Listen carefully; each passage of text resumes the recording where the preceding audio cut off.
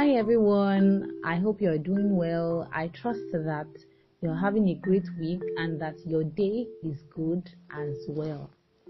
Today I'll be talking about one vital ingredient for success.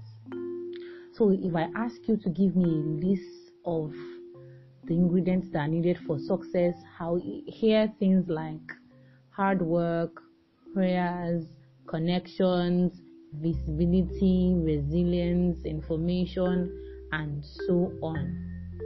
That's all great, but there's one key player ingredient that is needed, and that is you. You are all that you need to be successful. Now, let me put it this way. If you don't plant a seed and it germinates, you can't have a plant. So, we all know that when you plant a seed, that is when you can now water it, and then the sunlight shines on it, and then the plant begins to grow. But if you do not bury that seed under the earth first, there's no how it can grow into a plant. So you see, for the other ingredients to play, then you need to work on you first. You need to work on your inside first. You need to work on your mind first. You need to work on yourself first. You need to go the process of knowing who you are first. So it all stems from you. You need to decide to be hardworking. You need to decide to be seen or put yourself out there for people to know what you're offering. If you want to maximize visibility, if you want to maximize connections, you need to learn how to get on well with others. So it all boils down to you. Most times we say, oh, I don't have the connections, I'm not good as this, I'm not as beautiful. Yes, we have what we call limiting factors, but it all boils down to you. What do you believe? What picture do you have in your head?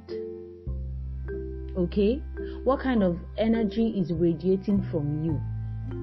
Do you give positive or negative vibes? So you see, it all boils down to you before looking at the other external factors. So today, I want you to sit down, look at yourself, look within yourself. What do you need to do? What do you need to put your focus on? What do you need in order to achieve everything that you have dreamed of?